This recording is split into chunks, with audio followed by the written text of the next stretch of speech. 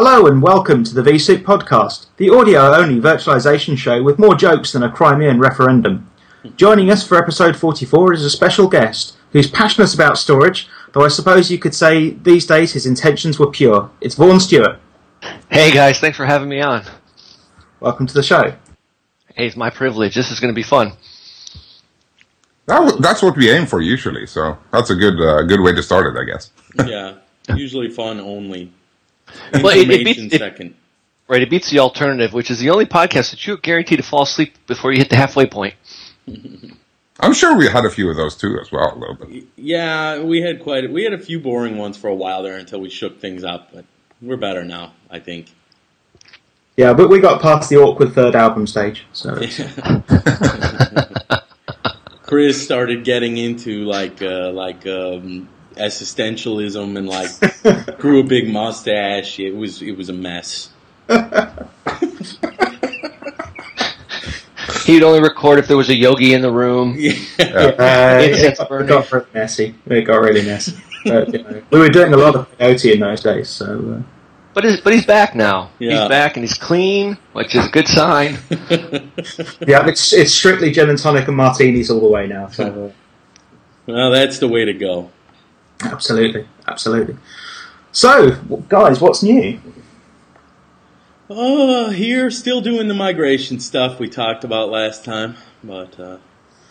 Right, so, yeah, I'm doing just finished a migration myself of a more physical nature of actually just finished clearing out an old house. We finally had to give back. So I've been driving my mother-in-law's station wagon, which is a slightly faster than Continental Drift, but not a lot. So yeah, I've been shifting things and found the only poisonous spider you can get in the UK in my garage, which was interesting, which I wasn't quite expecting to see. But I made it through in one piece. I didn't scream too much like a girl, and ready for recording. Hold on, you don't get to just drop poisonous spider and then just skirt it under the rug real quick. What kind of spider was this? It's actually a spider called a false widow. They're extreme. They're not particularly poisonous. They're probably about as nasty as like a wasp sting or something like that. But it's the only ones in the UK that are vaguely poisonous. A false widow, so it's not quite like, I know in the States there's this black widow spider. It doesn't have this red fiddler on its back. It looks very much like a black widow. That's why they call it false. It's black and shiny, and it's got this. It's the same shape, and it does have a marking, but it's a white marking rather than a red one.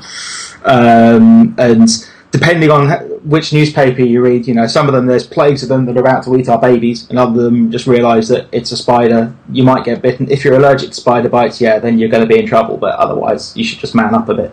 Yeah. Nothing like finding out whether you need an EpiPen or not when you go into anaphylactic shock. Yeah, there's one way to find out whether you're allergic to them, but I didn't feel like provoking it too much. So I reached an arrangement with it. It kept to one side of the garage, and I stayed to the other. Nice. Peace. Don't even get me started on spiders. Yeah, it didn't try to annex one of the corner and do some dodgy voting or anything. So. So basically you named it Puthin. It said it was protecting some interests of some spider-speaking dust bunnies, but I wasn't having any of that. Oh. And Christian, you? Anything new with you at the moment? Well, it's been a hectic week. We can get into the work stuff, I guess, later on, because... the most interesting thing was basically having to ride a bus for 8 hours from Friday night to Saturday morning, which wasn't quite in my plans. That's a fairly epic bus ride. Trust me, there was nothing epic about it. So what led to that? Was that due to planes, trains, and automobiles failing, or? Yeah, well, I was supposed to go. I was in Oslo on Friday for an internal event at my company, and then was supposed to fly back Friday evening, basically. So we got airborne, and this is a 50-minute flight. I mean, from Oslo to Bergen, it's less than an hour. And half an hour or so out into the flight, the captain comes on and says, "Well, sorry, we're about to land, but we're landing in Stavanger, not in Bergen." because of the weather in Bergen. And you'll get more details once we land. And basically the details were, there are 3 buses outside, get seated. That's a detail. Yeah, pretty much. So then we spent 8 hours driving to get to Bergen, which is usually a 5-hour trip or something, 4 or 5 hour trip. But some of the ferries weren't going because of the weather, so we had to divert and do a different route and take some other ferries, and then we had to wait for a few of them since this was in the middle of the night. So 8 hours later, I was back in the airport in Bergen to drive home.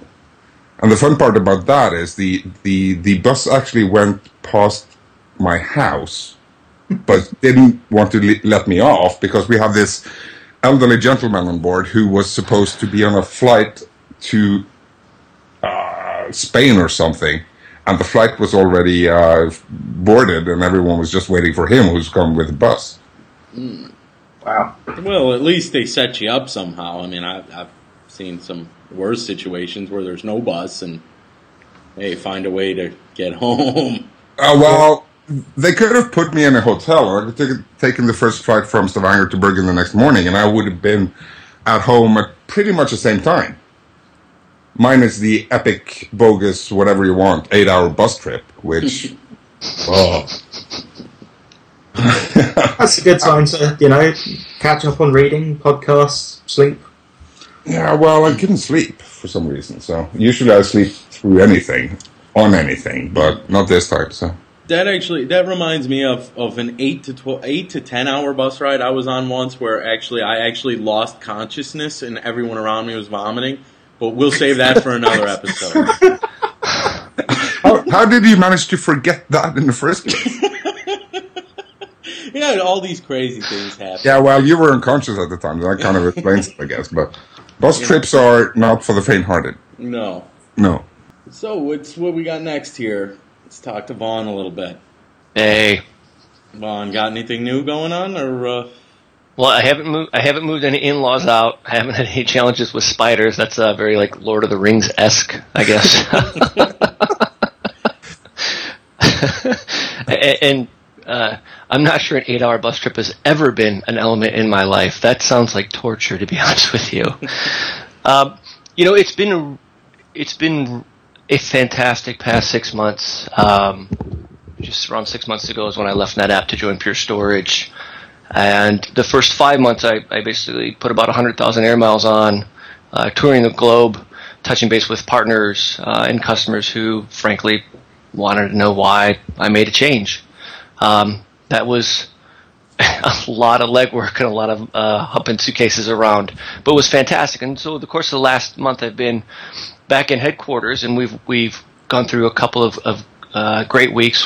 First was we had our sales kickoff. We've closed our year, and I don't know if you guys saw the post that our CEO Scott Dietzen put up, but a fantastic year, right? We shipped our 1,000th array. We closed with 700% year-over-year revenue growth. 100% growth sequentially. Third quarter to fourth quarter. And for some of you who maybe I'm going too fast, don't understand what we do is. We're Pure Storage, and we provide an all-flash based storage array for the price point of disk. That's the pitch.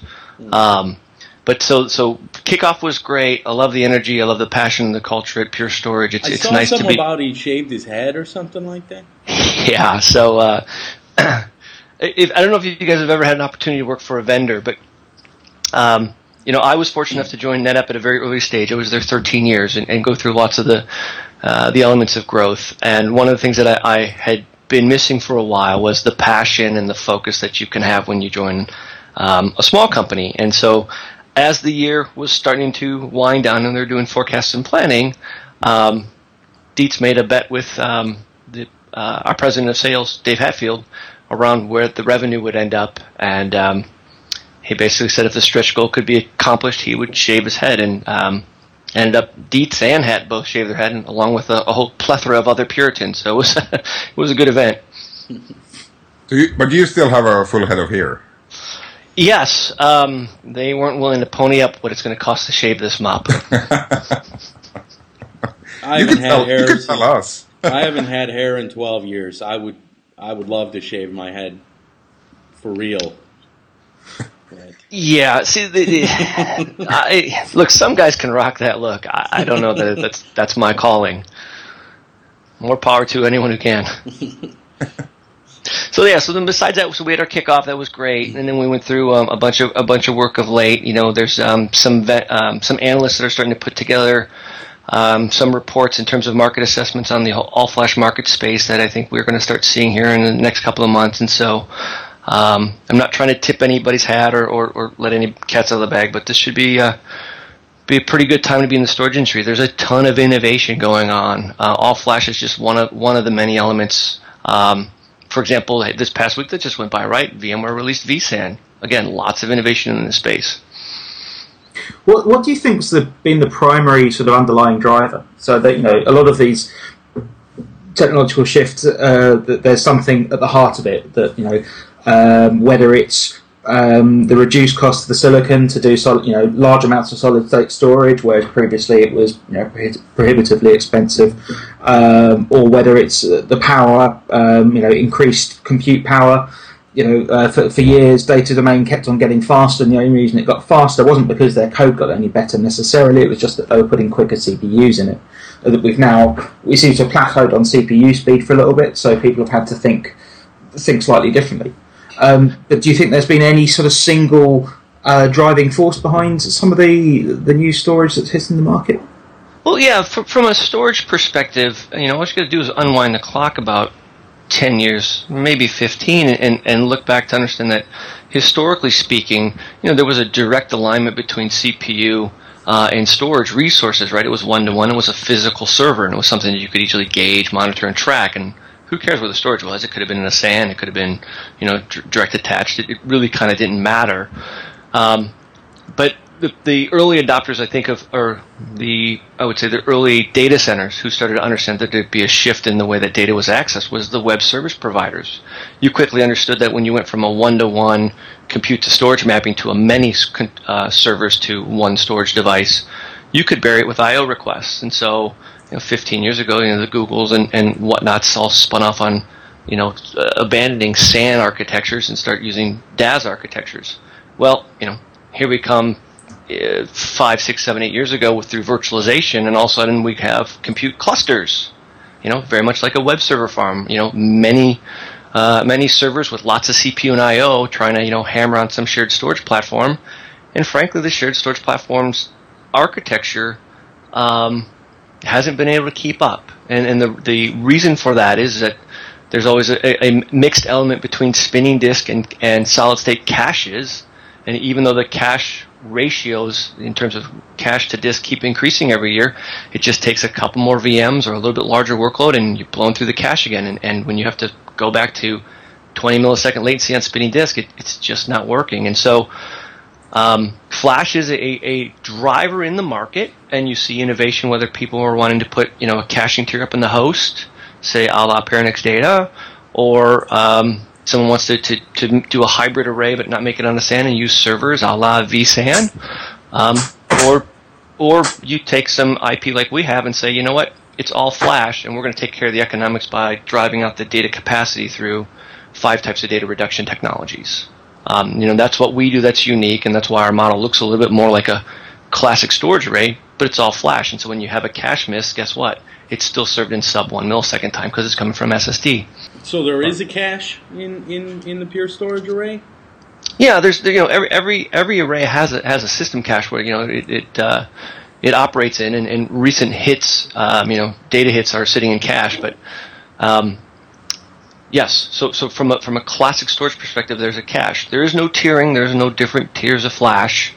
I don't know if you guys have followed a construct called Little's Law, which is basically a mathematical formula that helps you understand how queuing theory works, and basically says the slowest component in a system will slow down the entire system. And this is used to predict performance in terms of network technologies, compute algorithms, as well as storage devices.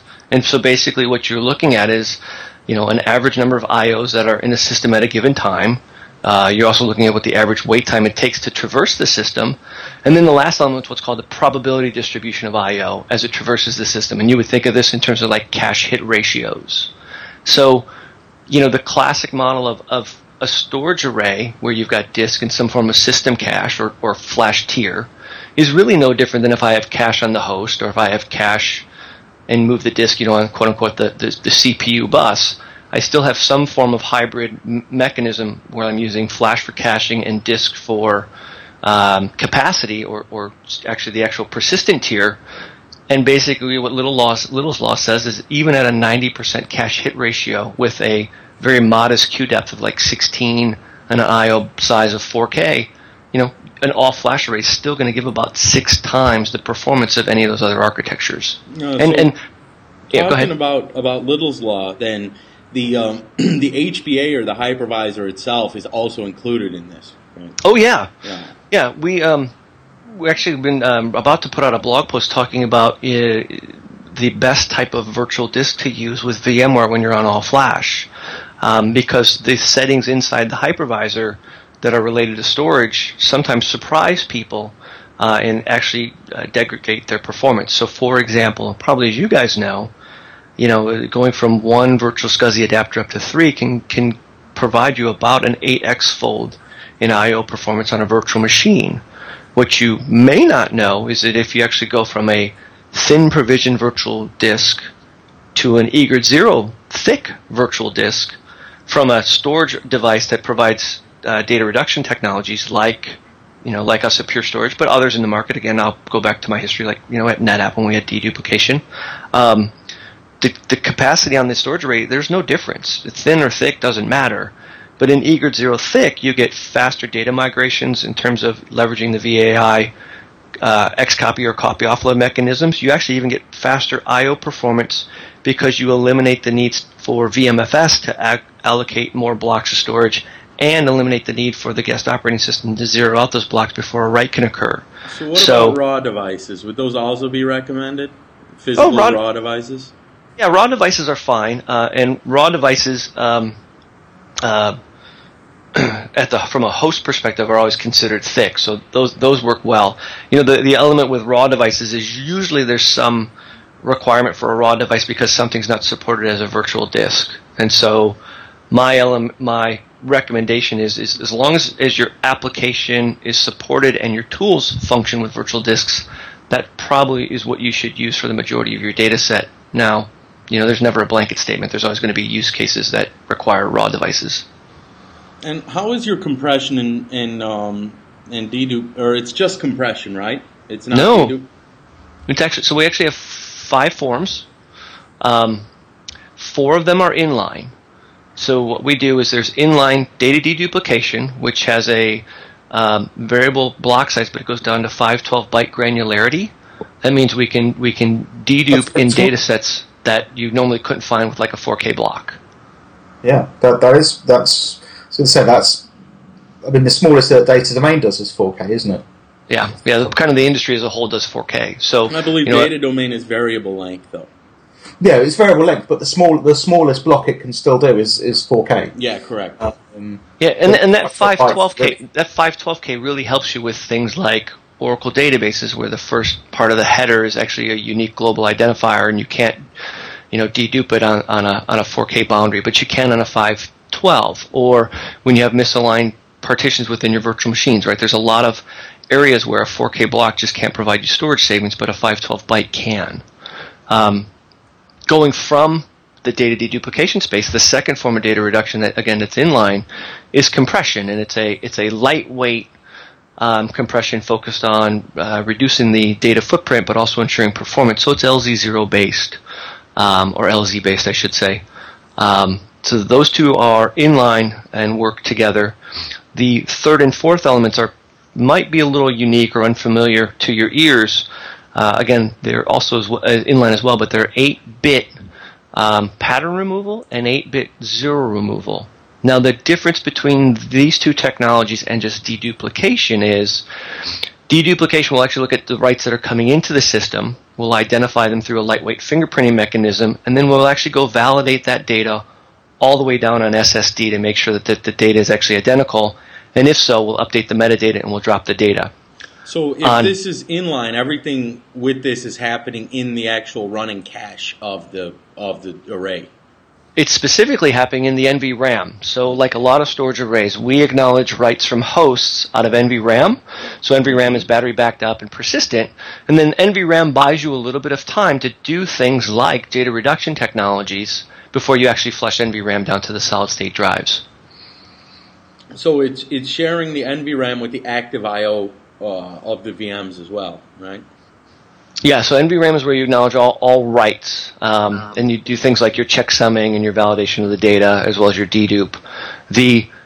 Real quick, just finish off the pattern removal and the zero removal are 8-bit processes, and what those are doing is saying within the NVRAM itself, I've got redundancy, and so it's already doing deduplication within the NVRAM without looking at what exists already on SSD. And there may be something that exists, and it may all just collapse down on top of that, but. So those are 4 that are inline. The last one is a fifth, is a deeper form of compression, a patent-pending Huffman coding-based algorithm that we use.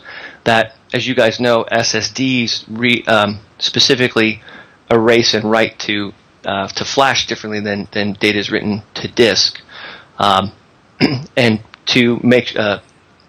Just for your listening audience, I'll back up here, but basically data is written to cells, and cells are aggregated together in what's called a page.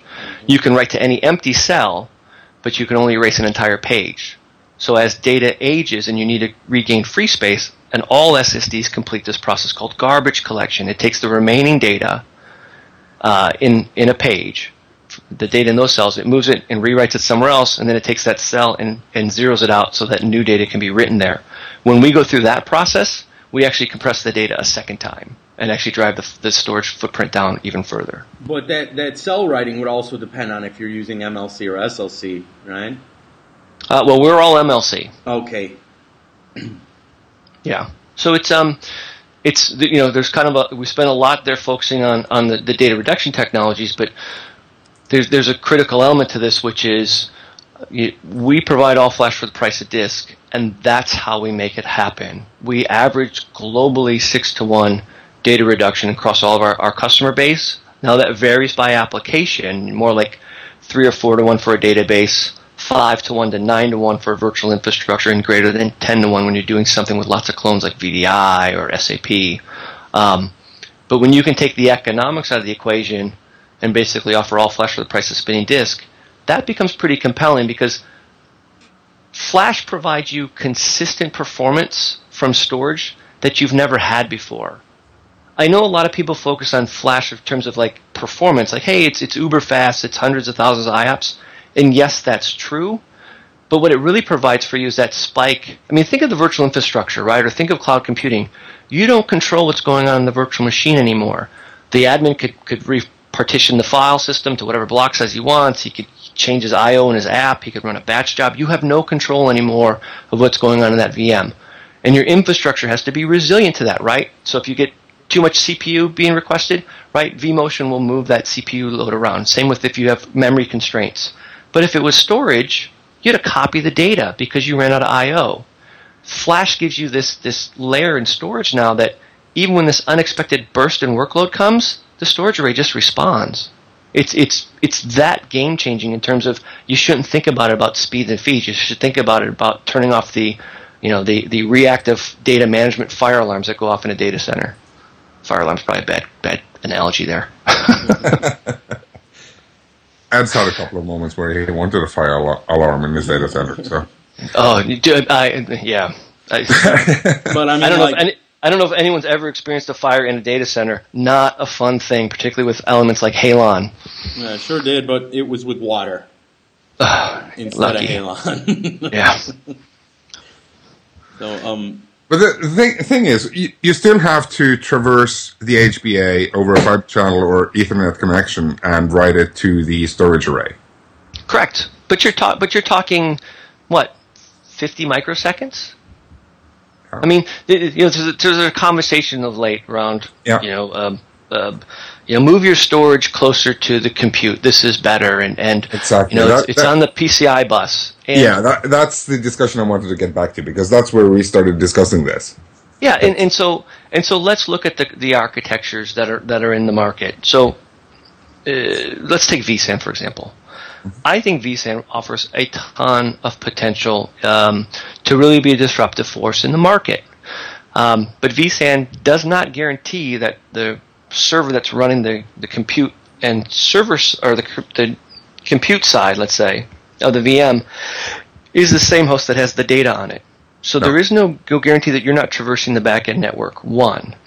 Two, it is a hybrid array between SSD and slow SATA drives. So Little's Law kicks in there very hard, which is, if you ask any storage vendor, the reason storage caches have grown in every model of their platform in the last 15 years is if you can keep the working setting cache, it's good, but you know what? You always outgrow the cache.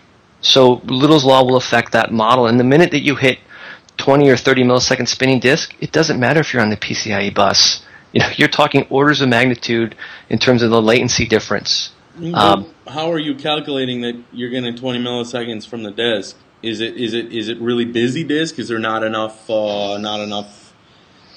spindles there? Most disks are rated for an average seek time. So if you're looking at, and we'll stay on vSAN specifically, I think most people are talking about SATA as the persistent tier, but it still could be SAS, and so maybe it goes to 15 milliseconds. Understand that on a rotating disk, over 90% of its time is aligning to retrieve the data, not actually sending the data. Yeah, I mean, I would think of it this way: you'd have a significantly different vSAN experience if you could do it with all flash. The challenge with that is, the minimum configuration is a doubling of your storage capacity, and a recommended is a tripling. And so in that scenario, now economics come back into play, which is, even if I'm just doing the hybrid disk and flash model, that's a lot of hardware. And take the speeds and feeds out of it, where are you going to put it in your data center? I mean, we are seeing, globally, data centers running out of resources, including, power, cooling, and rack space. So there's got to be a trend somewhere where storage starts to shrink the footprint and the power requirements of storage. And that's a very unique proposition, because flash is the only technology that's available in mass today that can solve that challenge.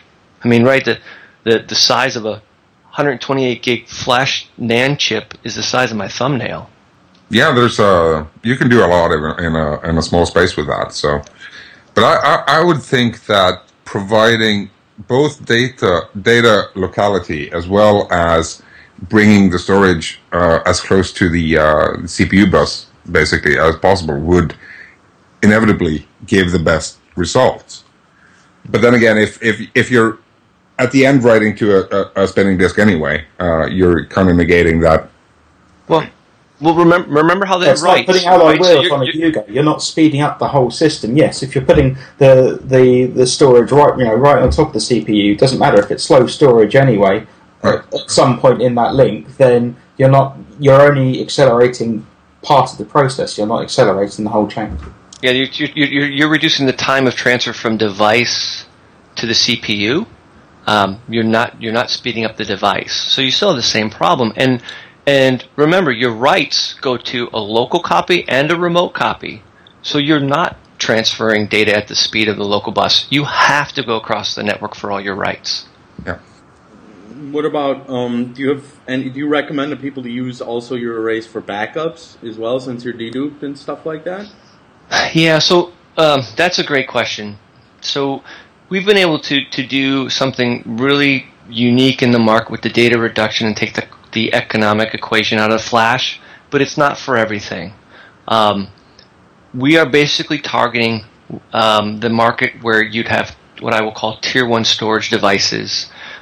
This is populated by EMC, HDS, 3PAR, and say NetApp. This would be any type of application or virtual machine type of focused architecture. The economics aren't there for flash today to do what I would call tier 2, like NAS or backup. But I think in time, as you look at the investments that are being the investments that are being made globally in raising the fabrication rate of NAND, that will help drive down the cost, as well as NAND densities just continue to increase. So I think we're 3 to 5 years out for that tier 2 to become flash enabled, and that could be pretty exciting. Although that said, backup isn't always tier 2. I mean, if you look at my turn for a slight shameless plug. If you look at sort of some of the Veeam backup architectures, where you have a primary backup tier which is designed to hold 2 or 3 days retention points before that then goes off to a slower archive tier. Something like a Pure device would be quite good for that, because we really hit the disk hard. It's a very, very I/O intensive process when we're doing sort of reverse incrementals, things like that. So it would potentially be quite a good workload, but I'd be interested to see how the compression works at the hardware level, as well as the software compression that we would use natively within the product. That's a very interesting use case, and I didn't think about that. I know our companies have had conversations because Veeam has a great partner ecosystem around providing APIs to integrate with storage devices, but I don't know where the conversation's going to look at it from a backup target perspective and whether the economics make sense. There's another area too, which is when you get an all flash, remember that there's some workloads that flash devices like ours aren't ideal. If you've got something that's massively intensive in terms of writes, like for example, we just saw a customer recently who had an application that basically batched up its I/O and then would do these bursts, and when it would burst in terms of thousands of outstanding I/O. And they were saying, well, look, my big iron, storage array, could handle all this, and your all flash array is going as fast. What's going on here? And what we had to explain to them was, you've put so much cash into this behemoth that you have.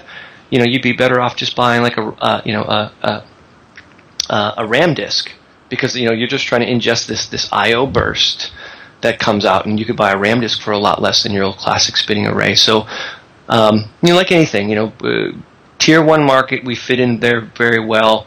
There's always going to be some edge case of what you will call unique I/O patterns that are probably addressed by other devices in a more cost-effective manner. Do you do replication stuff as well, or can replicate between arrays in different sites, or is that not something you do currently?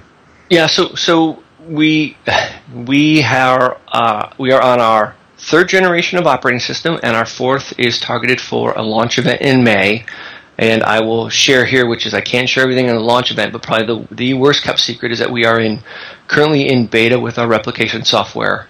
And the beta, we're targeted to come out of beta with the version 4.0 release at the launch event in May.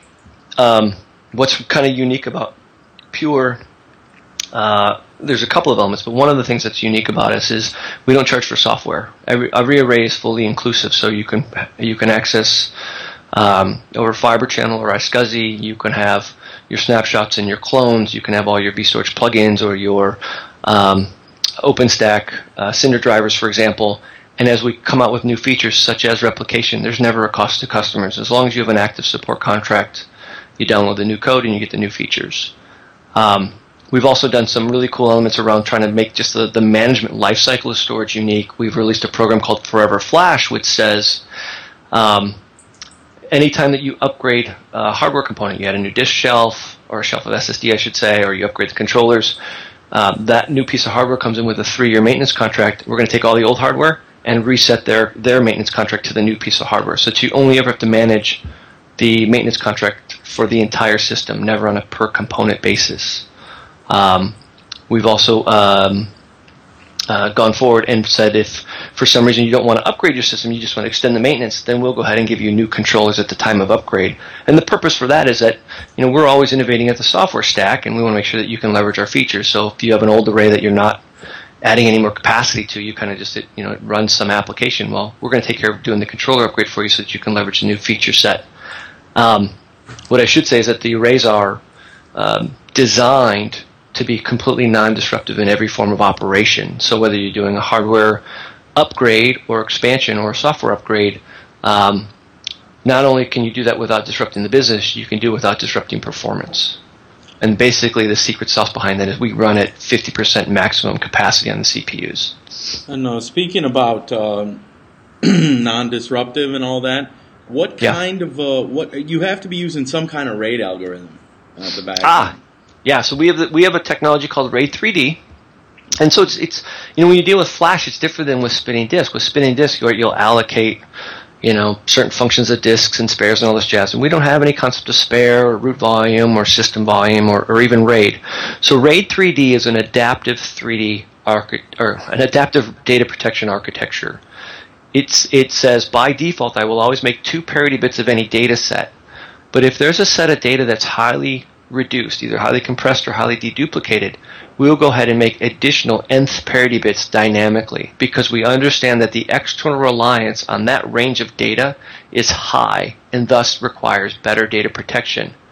It also means that if you pull a drive, like pull an SSD drive, what happens is we don't sit there and go into a degraded state. We look at that as a reduction of storage capacity, and we start rebuilding the data and the RAID, the missing RAID bits from that SSD, and rewrite it to the free space or the extra capacity that's in the system.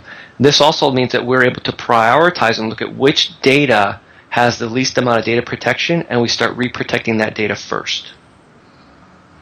So it's a pretty cool and more logical element than I think that kind of the physical constructs of RAID 5 or 6, that a lot of us may be used to in the past.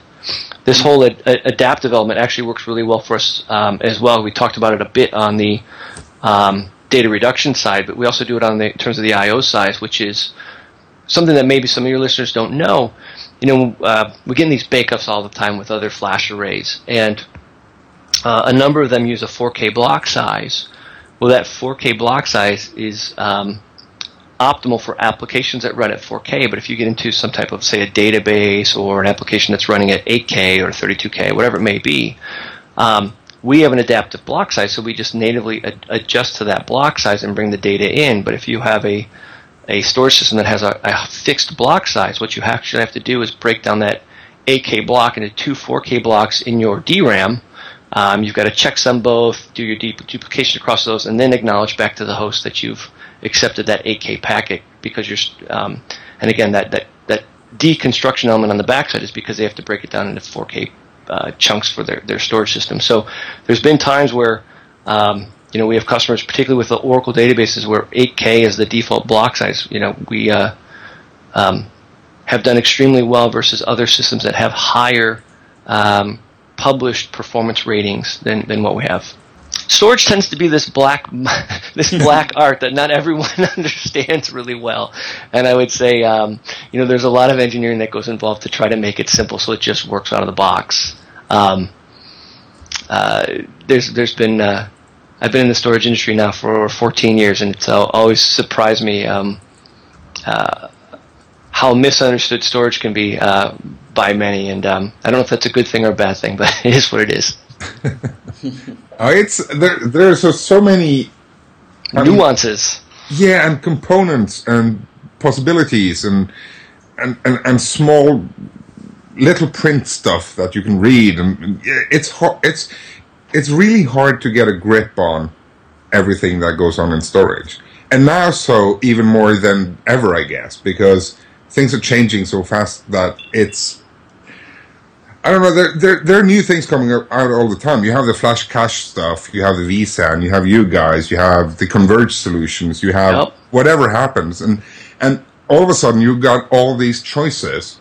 Instead of buying a rack full of spinning disk, you have all these options available to you, and it's really, really hard to figure out what suits what environment. Oh, yeah, and it's not just that. I mean, not only are you sizing anymore, but I mean, even the vSAN element, for example, it's kind of like build your own. So, what's your cache to disk ratio, and how many disk groups should you have in a server? I mean, just there's a lot to consider there, and there's going to be lessons that are learned. I think vSAN is going to disrupt the market in some really unique ways. For example, if I'm a small business and everything's virtualized, why wouldn't I? If I'm a remote facility, why wouldn't I? There's a really good reason why you wouldn't, and that's pricing right now. But that's a different thing. So, just a quick question: you guys are deduplicating and undeduplicating serially via the NVRAM, right? Anytime a request is made. So a request is made to your array for a read. Yeah. That is compressed and deduped. Yep. It's going to go into the NVRAM, undedupe, and be served to the host, right? Well, NVRAM is used for hosts that are writes. Reads just go into system cache, and so understand that there is no, from a storage perspective, there is no concept of undeduplication. When you are accessing a file on storage medium, you have something that says this file is comprised of these blocks. Just go get these blocks. Whether that block is referenced to one file or many files, it really doesn't matter. So whether data is deduplicated or not on any form of storage medium, that doesn't matter. Compression matters because you have to inflate. Yeah, right? But it has to reach out and grab all those blocks. So, like, would there be, like, say I was doing something like 500,000 IOs to the system, and you wouldn't see via the system cache any filling up and dumping or anything like that? Yeah, well, I would say that our marketing numbers are 400,000 IOPS for our device. Probably a more inline and realistic real world expectation for a common virtual infrastructure should be around 250. That's probably more real world between reads and writes and variable block sizes. Whoa, there was a that was in a weird echo for a moment. Yeah, on the last show, not sure. But yeah, I mean, we offer. Let me rephrase it to you a different way on the question that you bring up. We have a program called Love Your Storage. It's a guarantee program, which it basically says from the day that you receive the box, you have 30 days. And if for any reason there's no T's or C's outside of the box has to be operational. If for any reason you don't like it, we don't provide the performance we said, we don't provide the data reduction we said, just send it back and we'll refund your money. I wrote a blog post back in 2009 when I was at NetApp saying that the world of virtualization meant that customers were no longer bound to any hardware vendor, and if they couldn't, that I wouldn't buy any storage without a 60-day guarantee so that I could prove what the sales team's claims were. And I took a little bit of heat for writing that. But now I work at a company that actually delivers that. And that should put a lot of confidence in any prospective customer around we stand behind our product. It's literally, we haven't had one come back yet. I don't know if I mentioned, we've shipped over our 1,000 systems already. It's just a great, I think, putting a stake in the ground in terms of what, where our marketing claims are relative to the capabilities of the product. But, to your point, if you need 500,000 apps, you probably should buy 2 of them. So it's like, is it a scale out kind of a deal where you can just add, there's heads in every box and they all kind of converge? So today it's a scale up architecture.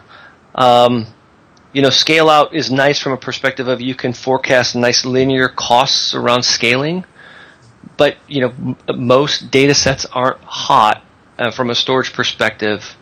You always get your outliers. That's what blows up your cache. That's why it's nice to have it on solid state. But, entire data sets aren't hot. Scaling, I think, CPU linearly with capacity is an expensive way to scale. Now we are working on scale-out models that are going to be more in the way of scale-out management and logical scale-out than the actual hardware-based scale-out, because there's, again, a lot of overhead and a lot of cost that's associated with that. And one of our, top 3, I think, goals, if you will, is to really help usher out spinning disk out of the data center. And the way that we're doing that is by providing a highly performant and highly reliable all-flash-based array.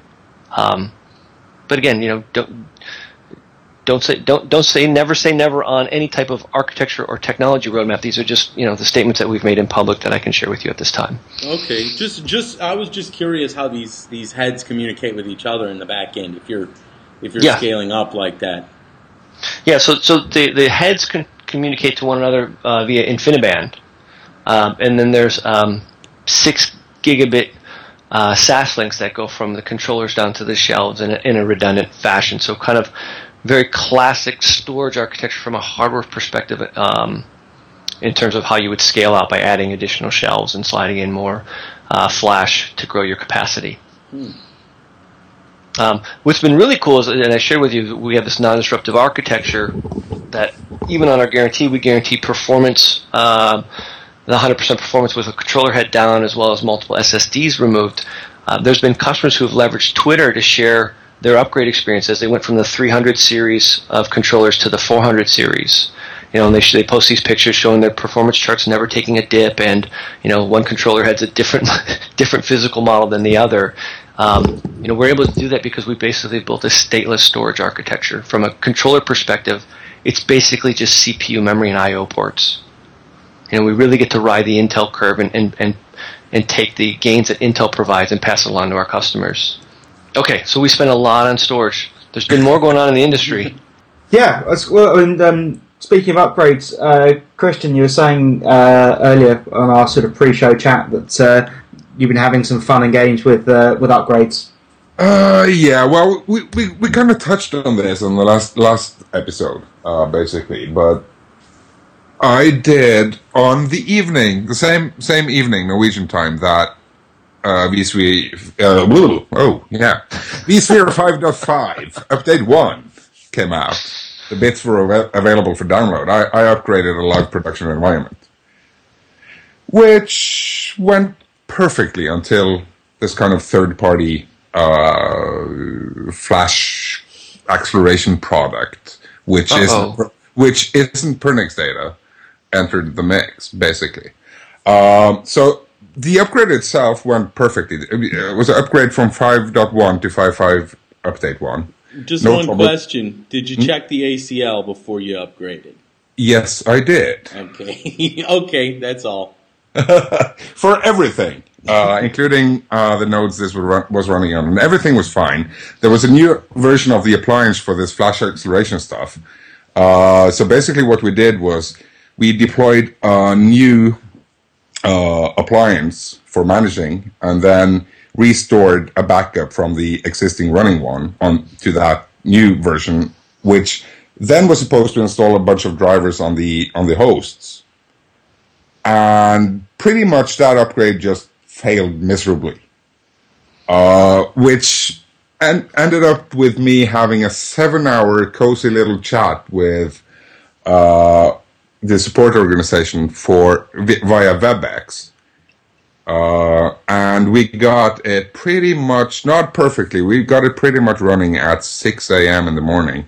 And I started work at 5 p.m. the day before. And 3 of those hours were basically the vSphere upgrade, which went fine. And then screw it, I'll just say it. There was a Fusion IOsphere upgrade that went horribly wrong, and no one, including support, knew why. And to be honest, the Fusion IO stuff the hardware is great. It works perfectly. It's fine. But the IOsphere appliance that you use to manage this stuff, that's an interesting beast. So it kind of ties into the things we talked about earlier about adding more and more complexity to the virtualization layer, where we kind of wanted to virtualize things to make things easier in a way, and now we're kind of adding a bunch of stuff to it that makes it harder to manage and harder to upgrade. Yeah. So that's actually a really good point you make. So there's two elements. One is, I think, could be characterized as saying I'm adding these third-party features into my environment, and does it provide, or does it detract from the availability of the environment, which is a question. The other element is the ecosystem is becoming more complex, and some of the complexity, I think, is some let's say back-end elements to try to drive more front-end simplicity.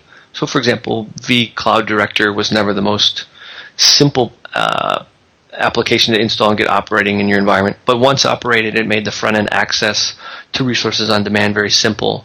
I think when you look into my domain that I focus on in storage, there's been a ton of storage enhancements in the virtualization space, and it's a complex puddle of mud right now, and I think you're right. There's a need to reverse this train and get to simplicity if we want these architectures to scale. So, well, we got it working eventually, but it and everything was supposed to be supported on that version as well. So basically it should have been fine. But what we ended up doing was redeploying the iosphere appliance and then kind of getting host-based caching back on. Guest-based caching still doesn't work, but that's a different matter. But things like these are no fun. And hopefully there wasn't any I/O waiting to go to the array that was somehow dropped. No. We basically that cluster that had the Fusion IO drives in it, that was shut down before we started doing anything. I didn't want anything going to the cache cards while we were upgrading it, so that was pretty much vacated while we did the upgrades. How does iosphere differ from, let's say, like IO Turbine? iosphere is basically the appliance that manages it. Okay. So it's kind of the IO drive is a drive, and the IO Turbine is kind of the software driver stuff that works on it, and then you have the iosphere appliance. But that's also something that's a bit of the problem with Fusion IO, to be honest. It's the complexity of the interconnects between their own software. Trying to keep track of which driver versions fit with which appliance and which drives is really, really hard. And they're not making it easier for themselves by naming them slightly different versions. I mean, I was supposed to install iosphere version 3.7, which I found that was the appliance version, which was, I guess, a part of IO Turbine or whatever 2.3, which had some kernel drivers named 107. It's a mess.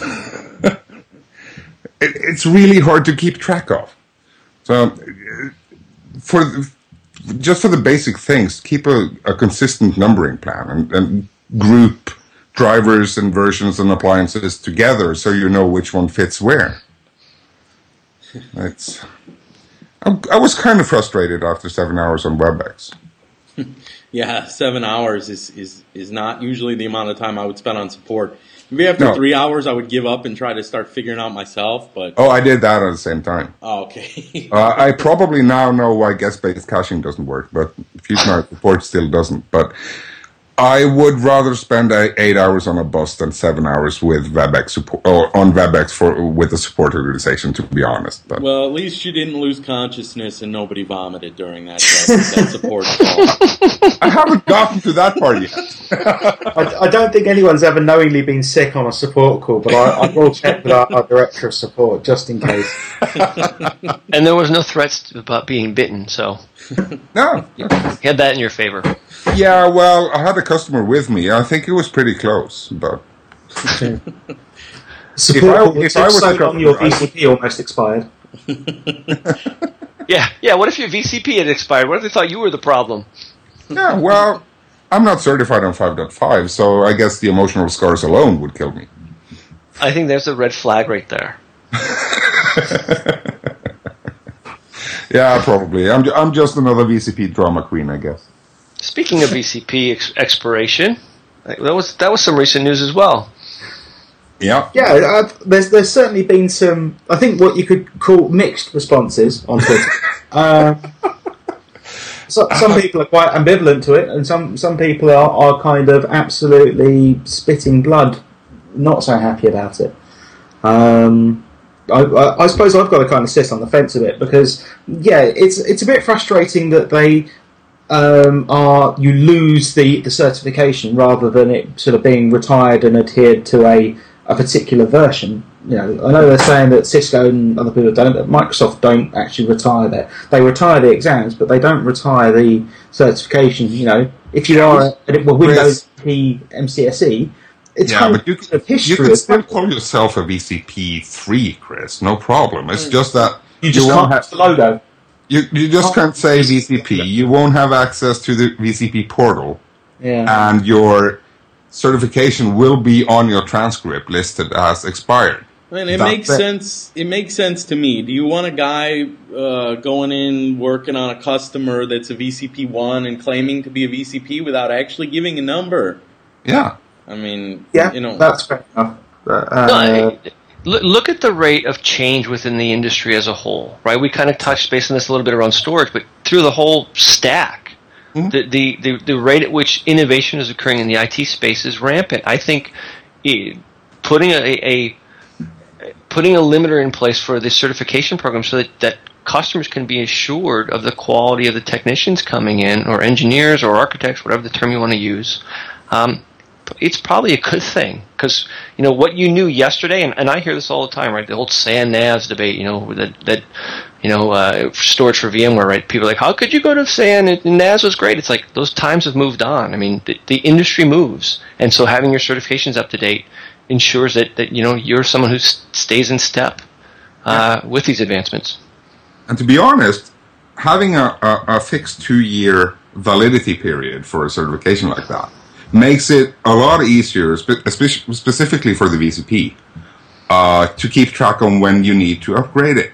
Because, assuming there's a new exam every 2 years. Yeah, sure.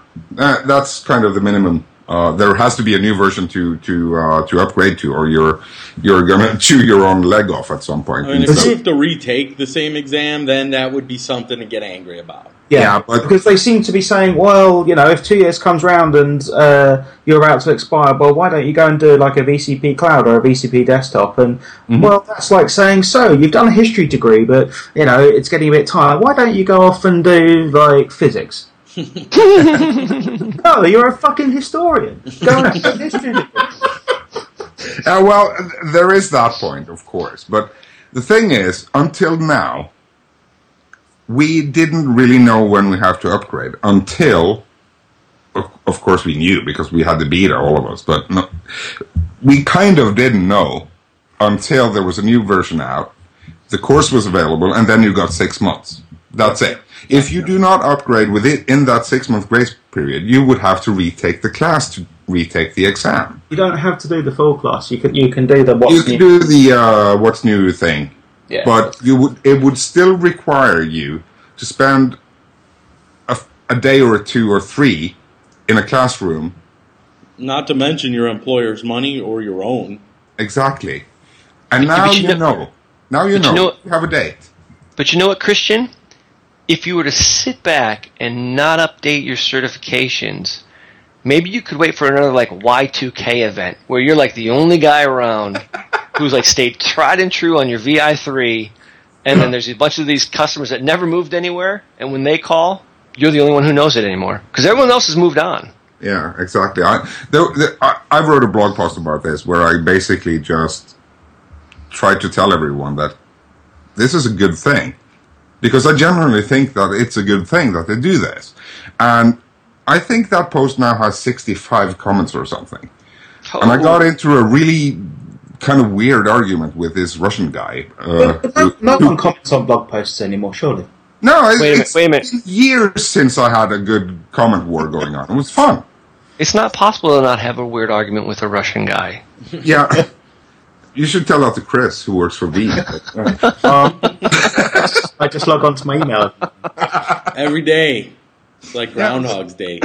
Yeah. The thing is, he was claiming that, well, I have my employer never wants to upgrade from vSphere 4, and so I should keep my VCP 4 because that's the version we're running. And if I lose my VCP, they'll fire me.